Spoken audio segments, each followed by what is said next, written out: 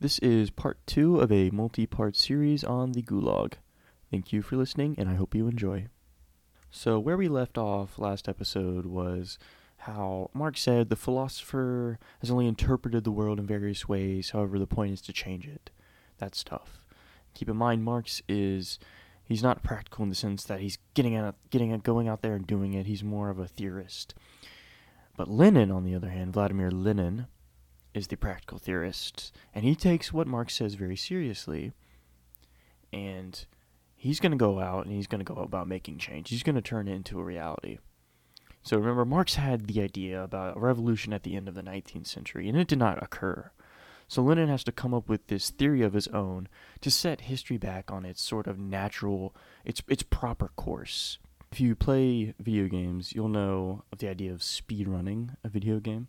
It's exactly what sort of Lenin wanted to do. He wanted to speedrun the revolution because, like Marx said, that there would be a revolution at the end of the 19th century. It never happened. And so Lenin comes up with Marxism-Leninism as a way to fix almost what Marx got wrong, to set history back on its proper tracks.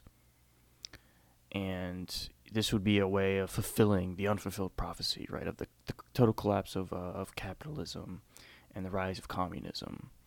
But just because capitalism didn't totally collapse in on itself doesn't mean that there weren't, socialists and the communist parties. They were still on the rise during this time, and a lot of people subscribe to the ideology. So Lenin thinks through these practical issues of making the theoretical socialism into a functioning reality. He thinks through this and he founds the Revolutionary Communist Party. Keep in mind that there was not just communists, there was not socialists, there were different sects of sort of like there are many different sects of denominations of Christianity or something like that. They're all similar maybe to someone who doesn't understand the nuances or really the fine details. But Lenin can be summed up by one of his quotes where he says, quote, "We want to achieve a new and better order of society. In this new and better society, there must be neither rich nor poor.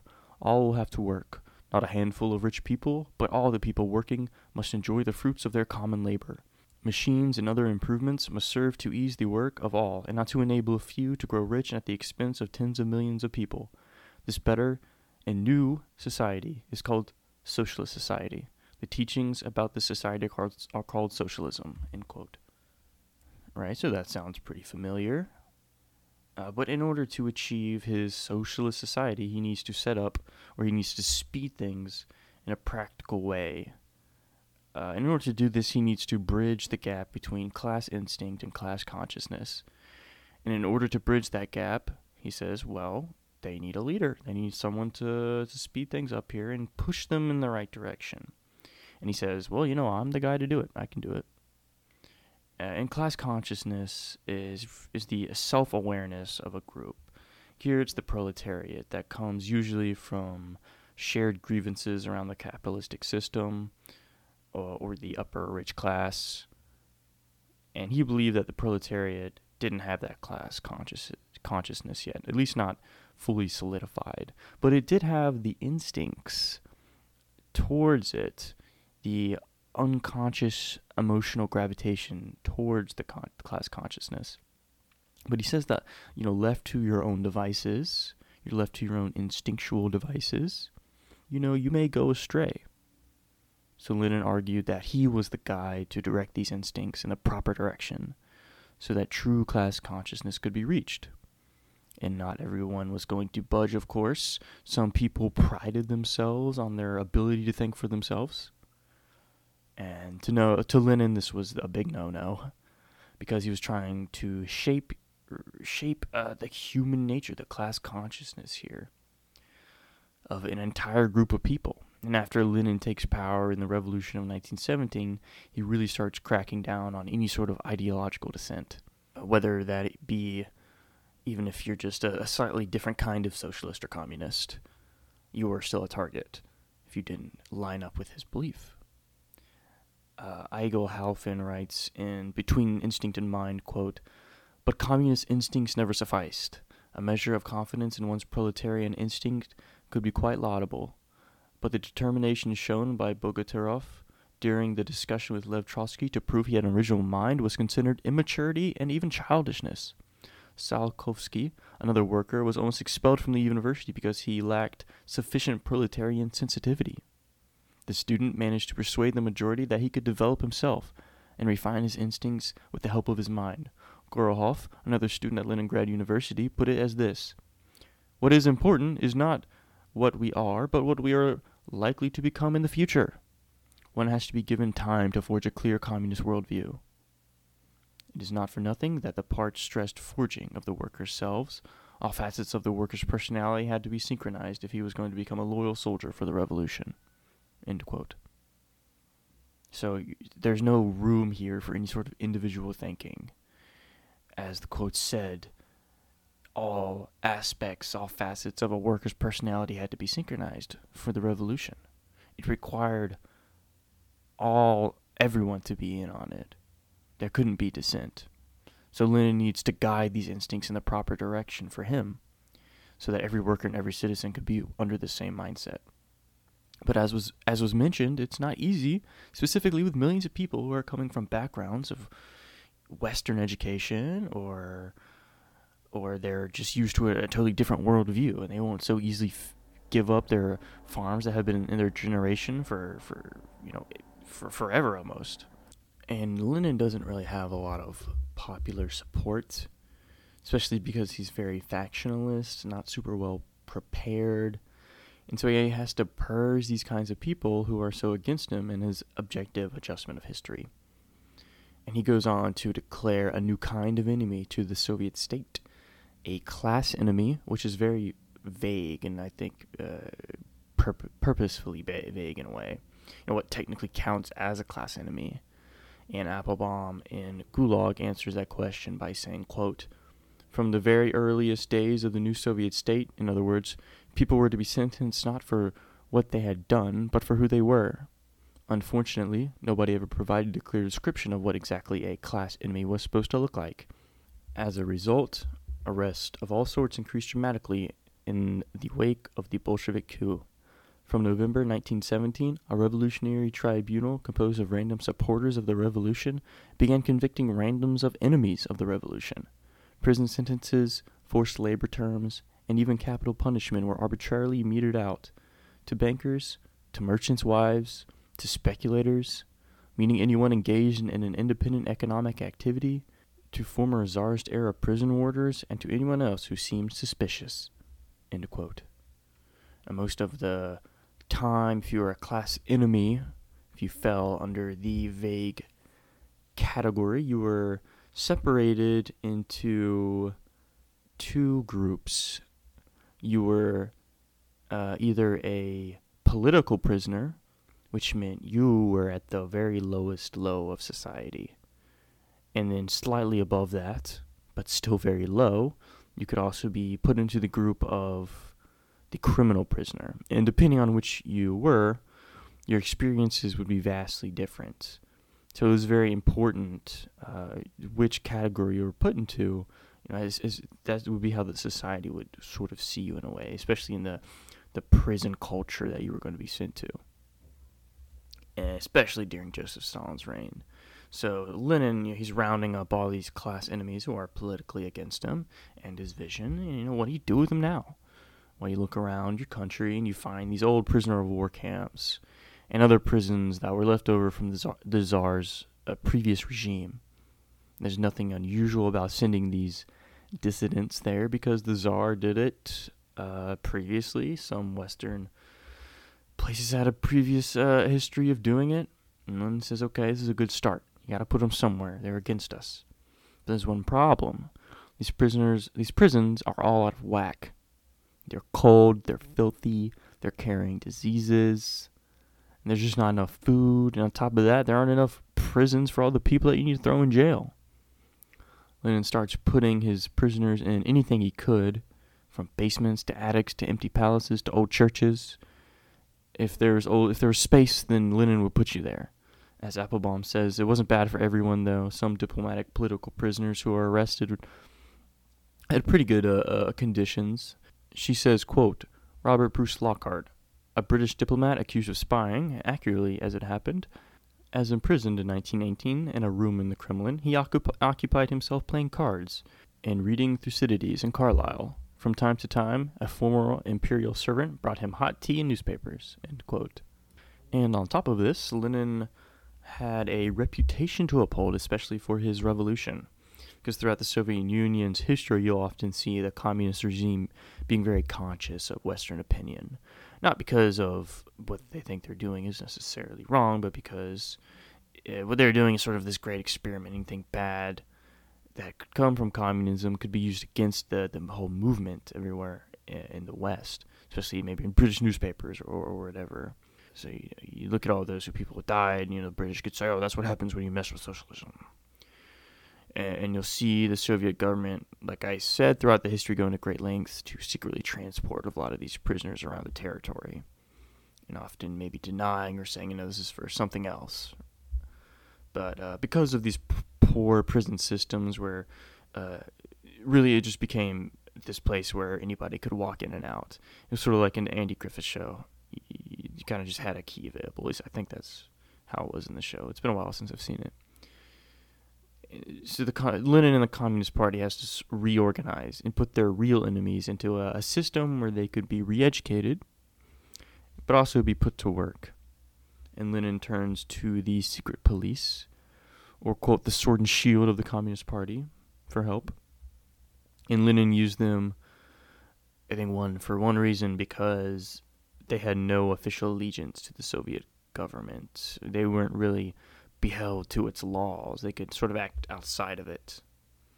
So one place that's very important to the Gulag's history, and what a lot of historians usually agree is the first official Gulag camp, where it all started, what Alexander Solzhenitsyn called the Gulag in the Gulag archipelago. He called it the mother of the Gulag, and that camp was the Solovetsky camp system. And this camp system was set up on some islands in the White Sea. If you can picture a map in your head, it's sort of up there to the north, way north of St. Petersburg, sort of by Finland, along the White Sea area, where a lot of maybe you think ice sheets are or something. But they would send these enemies in groups to these islands that used to be. They would send them to these old monasteries on the islands, and they'd set up shop there. They tore down a lot of the buildings, set up barracks and central administration buildings. And they would send all these political prisoners up there, like think socialists, Mensheviks, anarchists, as well as some other criminals. One lecturer claimed that the entire Soviet system of forced labor as a method of re-education began there. They think maybe re-education, changing the human nature. Say, oh, you're wrong, get in line, right? And you send these people who are against you to these camps and with little say, right? And you send them to work with little food.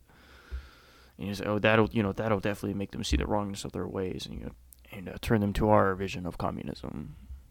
But if you were a political prisoner, you had one thing going for you, which would change later. But at this time, if you were arrested for being, counter-revolutionary reasons, if you were a political prisoner, it wasn't so bad. The administration would isolate you so you couldn't infect the other camp prisoners with your ideology, your hunger strikes, or your protests. So they would stick you together with other political prisoners. And they would actually give you special privileges. They would give you newspapers, books, freedom of movement within certain zones, tea, sugar. Depending on your ideology, you would also maybe form up with like-minded people and select your own little leader. So, you were chilling out with all these like-minded people, and you really didn't do much work. They sort of put you there because your ideology, they just couldn't have it in the normal society of the Soviet Union. They just needed to send you away before you could infect anybody. Eleanor Ulitskaya, a political prisoner, describes her living conditions as, quote, light, clean, freshly washed, with 2 large open windows. The cell was full of light and air. There were, of course, no bars on the windows. In the middle of the cell stood a small table, covered in white cloth. Along the wall were 4 beds neatly covered with sheets. Beside each one stood a small night table. On the tables lay books, notebooks, and pens. End quote. They also had access to a lot of other luxuries. And the camp system would evolve. The Solovetsky camp system would evolve so that there'd be entire magazines, newspapers, plays, and research studies, museums, and this would all be produced on the island. As Applebaum writes, quote, Solovetsky journals also contained more learned articles, ranging from Lukakova analysis to criminal gambling etiquette, to works on the art and architecture of Solovetsky's ruined churches. Between 1926 and 1929, the Solovetsky printing house even managed to put out 29 editions of the work of the Solovetsky Society for Local Lore. The society conducted studies of the flora and fauna, focusing on particular species, the northern deer, the local plants, and published articles on brick production, wind currents, useful minerals, and fur farming. So interested did some prisoners become the latter subject that in 1927, when the economic activity of the island was at its height, a group of them imported some silver-black breeder foxes from Finland to improve their quality of the local herds. Among other things, the Society for Local Lore carried out geological surveys, which the director of the island's local history museum still uses today. End quote. So this was an interesting place, no doubt. One of the very first camps, although not really officially named the Gulag, just sort of the prototype, the blueprint that was going to be used. But you'll see it is very different. It'll evolve over time. You'll see as the camp system progressed and more sub-camps were placed around the Solovetsky Islands, more criminals were sent there. These were not political. These were criminal. These could be anything consisting of white army officers, which were these like the czarists against the Soviet Union army, aristocrats, common criminals, and everything else you can think of that would be against the Soviet government. So they would end up at Solovetsky, but they had it nowhere near as good as a lot of the political prisoners, and their conditions were much worse too. Prisoners were being sent faster than the administration, or more specifically, the prisoners, could put up housing. Applebaum describes Dmitry Likachev, who felt himself privileged because he didn't have to sleep in a trench that he dug with his bare hands. The administration also left a lot of the guards and the camp bosses up to their own devices. Some guards never gave the prisoners any breaks. Some prisoners who were working cutting trees would sometimes cut off their own hands just to get a break. And according to one account, the guards kept these as their own trophies. Some guards would shout "dolphin" at prisoners while they were working on a bridge, and they would have to jump off into the river. Other forms of sadism included something known as mosquito torture. If a guard got angry at someone, he would strip that person down so that they were butt naked and tie them to a post in the forest during the summer that was swarming with mosquitoes. Klinger, who escaped from the prison later, writes, quotes, "Within half an hour, his whole unlucky body was covered with swelling from the bites." Klinger goes on to claim that the man later died from the pain and the loss of blood. Now, this is just the iceberg of the human experience that you'll get in these camps. But it's, there were many ways to die, from disease to arbitrary killings, whether individual or mass, to malnutrition, really anything you could think of that would be just irrational and unpredictable. But these camps would become very big economic costs for the Soviet government. They needed to start to become self-sufficient, right? Pay for yourselves. You have all this free slave labor. How are you costing us money, right? And they wanted them to also become profitable. And one big idea that was sounds like common sense, but it would become very foundational to the system the camps would use in the future. But it was the idea of the more you work, the more food you get. This became, integral. So weaker people, older ladies, or sickly, they would be given less rations, while the stronger would be given the most.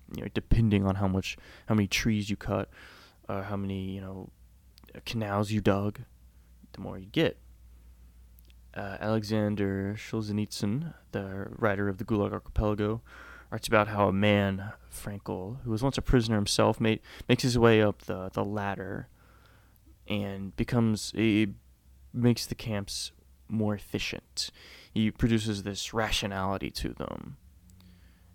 And he did away with a lot of the society for local lore, the journalism, the newspapers, really anything that didn't contribute to the camp's productivity. And Stalin saw this as a way of the camp becoming self-sufficient and profitable, although it's been argued that they really never were, but they appeared to be so because of the methods that Frankel used. And that is why you'll see the Solovetsky camp act as the prototype or the template for the modern day, but the Gulag that would come to evolve, and of all the systems, the thousands of little camps that sprang up across the Soviet Union. And because of this systemization, there were also less random acts of violence, less torture, but of course they still did occur, but just less arbitrarily. In 1929, with Lenin dead and Joseph Stalin in power, there are these plans for rapid industrialization. You've heard of the 5-year plan. This was Stalin's effort to catch up the Soviet Union with the West or the rest of the world, because they were still somewhat backwards, still sort of feudal in a way. So this was a huge undertaking, whether regardless of what you think of the Soviet Union. It's very impressive what they did in about 5 years, but at what cost, sort of. And they decide to establish a unified network of camps to replace the sort of poor prison system for the class enemies and the criminals. And this is a way to help them.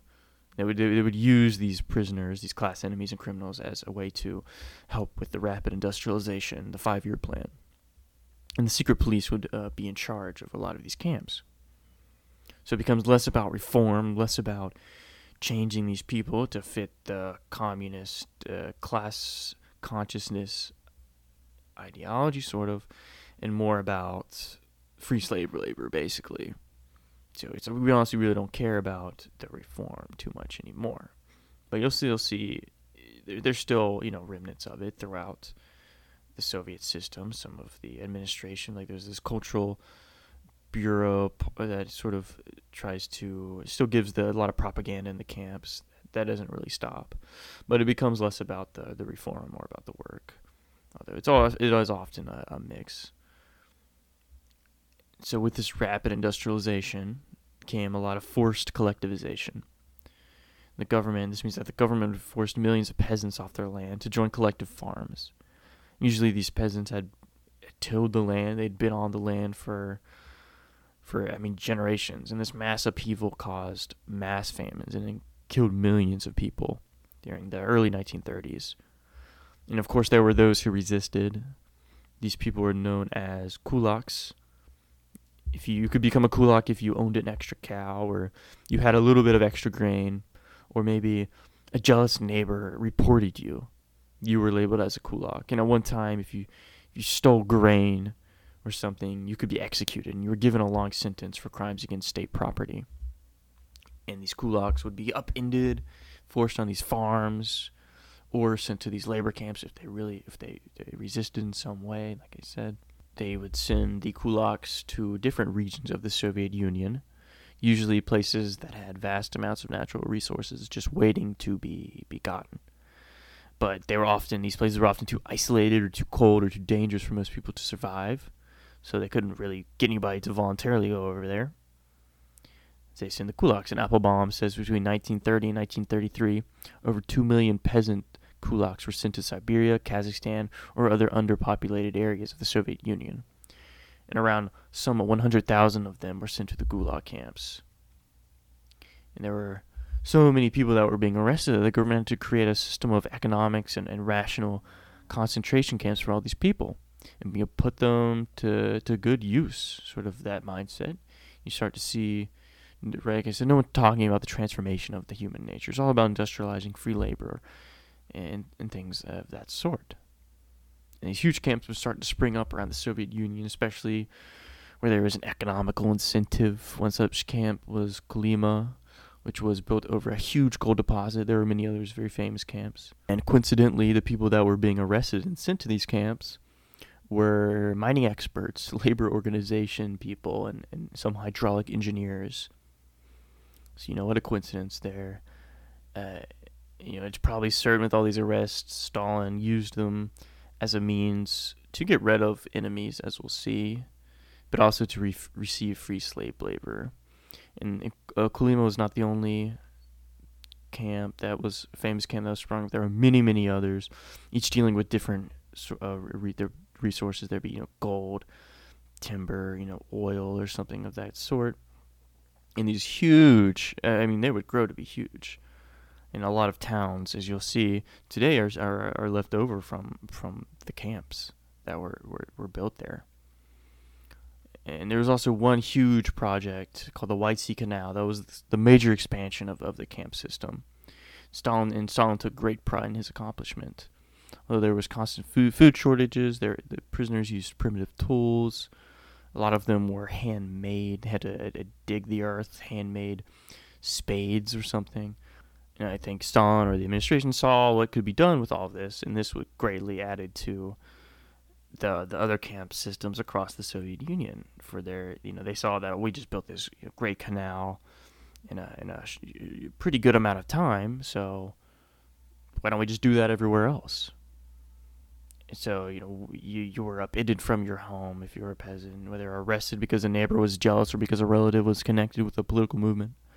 You were sent to some far-off place in the country that was usually inhospitable. One group of people who were described as a backward element were upended and exiled to an island called Nazino. And on their journey, it's described in a nightmarish tone. It's described as, quote, "The first convoy contained 5,070 people, and the second 1,044, 6,114 in all. The transport conditions were appalling. The little food that was available was inedible, and the deportees were cramped into a nearly airtight space. The result was a daily mortality rate of 35 to 40 people. These living conditions, however, proved to be luxurious in comparison to what awaited the deportees on the island of Nazino. The island of Nazino is a totally inhabitable place, devoid of any settlements. There was no tools, no grain, no food. And this is how their new life began. The day after the arrival of the first convoy on May 19th, snow began to fall again, and the wind picked up. Starving, emaciated from the months of insufficient food, without shelter and without tools, they were trapped. They weren't even able to light a fire to ward off the cold. More and more of them began to die. On the first day, 295 people were buried. It was only on the fourth or fifth day after the convoy's arrival on the island that the authorities sent a bit of flour by boat, really no more than a few pounds per person. Once they had received their meager ration, people ran to the edge of the water and tried to mix some of the flour with water in their hats, their trousers, or their jackets. Most of them just tried to eat it straight off, and some of them even choked to death. These tiny amounts of flour were the only food that the deportees received during the entire period of their stay on the island." End quote. Applebaum goes on to say that after about 3 months of being there, 4,000 of the 6,114 deportees would end up dead, and the ones that were lucky enough to survive did so because of cannibalism. And when the authorities heard about it, they arrested them for it. But all in all, once the camps started to be set up across the country, some of them really thrived, like I said earlier. These grew to be like entire self-sufficient, in a way, communities. You had your hospitals, your cobblers, your housing, sometimes electricity, and they sprang up and they took a place that was completely barren and really changed the land. And in 1934, the official name of the camp system was called the Gulag, which is an acronym. The Russians love their acronyms. Don't we all? The Gulag is it's an acronym for the Chief Administration of Corrective Labor. The Russian is different, and I will not try to pronounce it, but that's the English translation. And it just made it incorporated all of the bureaucracy, the sites, the labor camps, the prisons. This was all counted as the Gulag. And the Gulag will be expanded even more this with what's called the Great Terror or the Great Purge, which occurred between 1937 and 1938. Some authors point out that although this was terrible, it was nothing special to what came before or after. It just marks another time in the Gulag's history, which was particularly affected by it particularly affected the elite. So that could be a reason it was maybe remembered more. And this time, when during the Great Terror, if you think that no one was safe before, whether it's your mom, your brother, your sister, your nephew, your nieces, or your pets, well, no. Now no one's really safe, even if you were in the elite, even if you were part of the system, especially if you were a part of the system. And Stalin, if he saw you as a threat, which was apparently almost anybody, you were not going to maybe make it out too well. Some statistics say that about 750,000 people were executed during this 2-year period, and millions more were sent to the labor camps. Yogata, who was one of the people responsible for the expansion of the Gulag system up to this point, was arrested by Stalin and sentenced to die. He sent a letter pleading for his life, where he says, quote, "It is hard to die." And this is said by a man who was responsible for the deaths of countless others. The replacement of Yogata would go on to arrest his wife, his parents, his sisters, his nephews, and his nieces. Another camp boss, this guy named Eduard Berzin, who is often looked back quite romantically by some of the prisoners in his camps. He did a lot of camps over in I think in Siberia, in the eastern part of Russia. But he's often looked back on because he provided pretty decent living conditions for a lot of the prisoners. He provided them, maybe with better food, better bathing, really anything. And, most of the time in these camp systems, I think it's not really out of the goodness of their heart. I think it's probably because there is an economical incentive to give these prisoners better conditions, because if you give prisoners a break, you feed them properly, nutritiously, and you give them some free time, well, they're probably, when it comes down to time to work, they're probably going to be more efficient and get more done if they're, compared to if they're surviving on half a piece of bread and they can't sleep and they're sick. Well, they're probably not going to do much of anything. I think Berzin saw that, and that was one of his main reasons why he was so loved. I don't know about loved, but some people look back on his time as much better compared to what they were getting. But he would be he would be caught up during this time.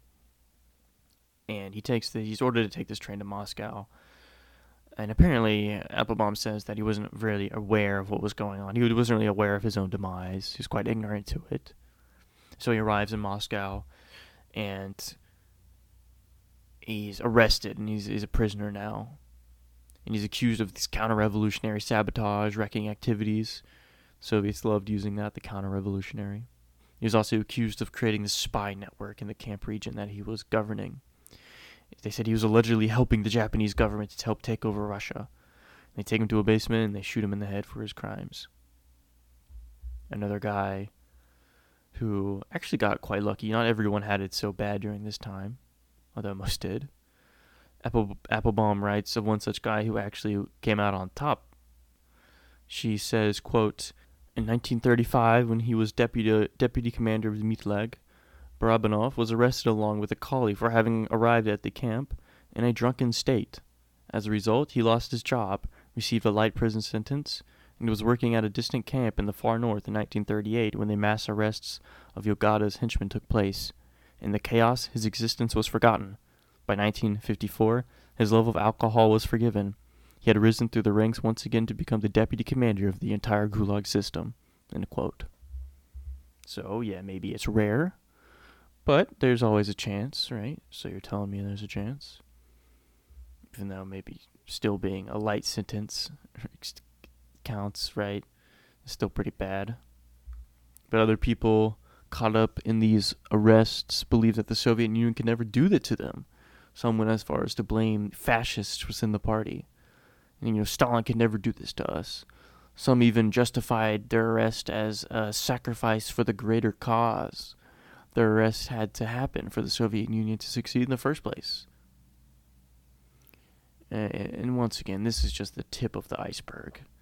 I never feel like I can do justice to all these events that took place in these decades.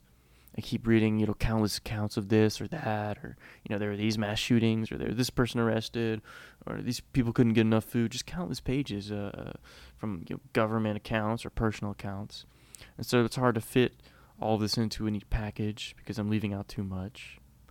I don't want to drag this on anymore because I feel like I've been speaking for a little bit. This is still part 2, and so this has been the first camp systems, and I apologize for any mispronunciations. I'm not a native Russian speaker, as you can tell. I try my best, though. But I hope that this podcast, this part 2 introduction to the camp system, provided you with maybe some sort of foundation, help you get a good idea of the experiences and the atmosphere and the environment. For part 3, I think I'm going to get into the personal experiences, not just of the prisoners, but also of the guards and the camp bosses, to really try to cover all aspects of the camp. Because to me, that's what brings all this life to it. It's already pretty bad reading from these accounts of what people had to go through, but I really think it brings the personal experiences bring to life these black and white pictures. Because to me, these are just, I'm reading about it, and it's hard to put yourself there, especially for me, I haven't experienced anything quite like that. So thank you for listening to part 2. If you enjoyed, please share this podcast with a friend, and follow and rate it wherever you listen to your podcasts. And I hope you have a good rest of your day or night. Goodbye.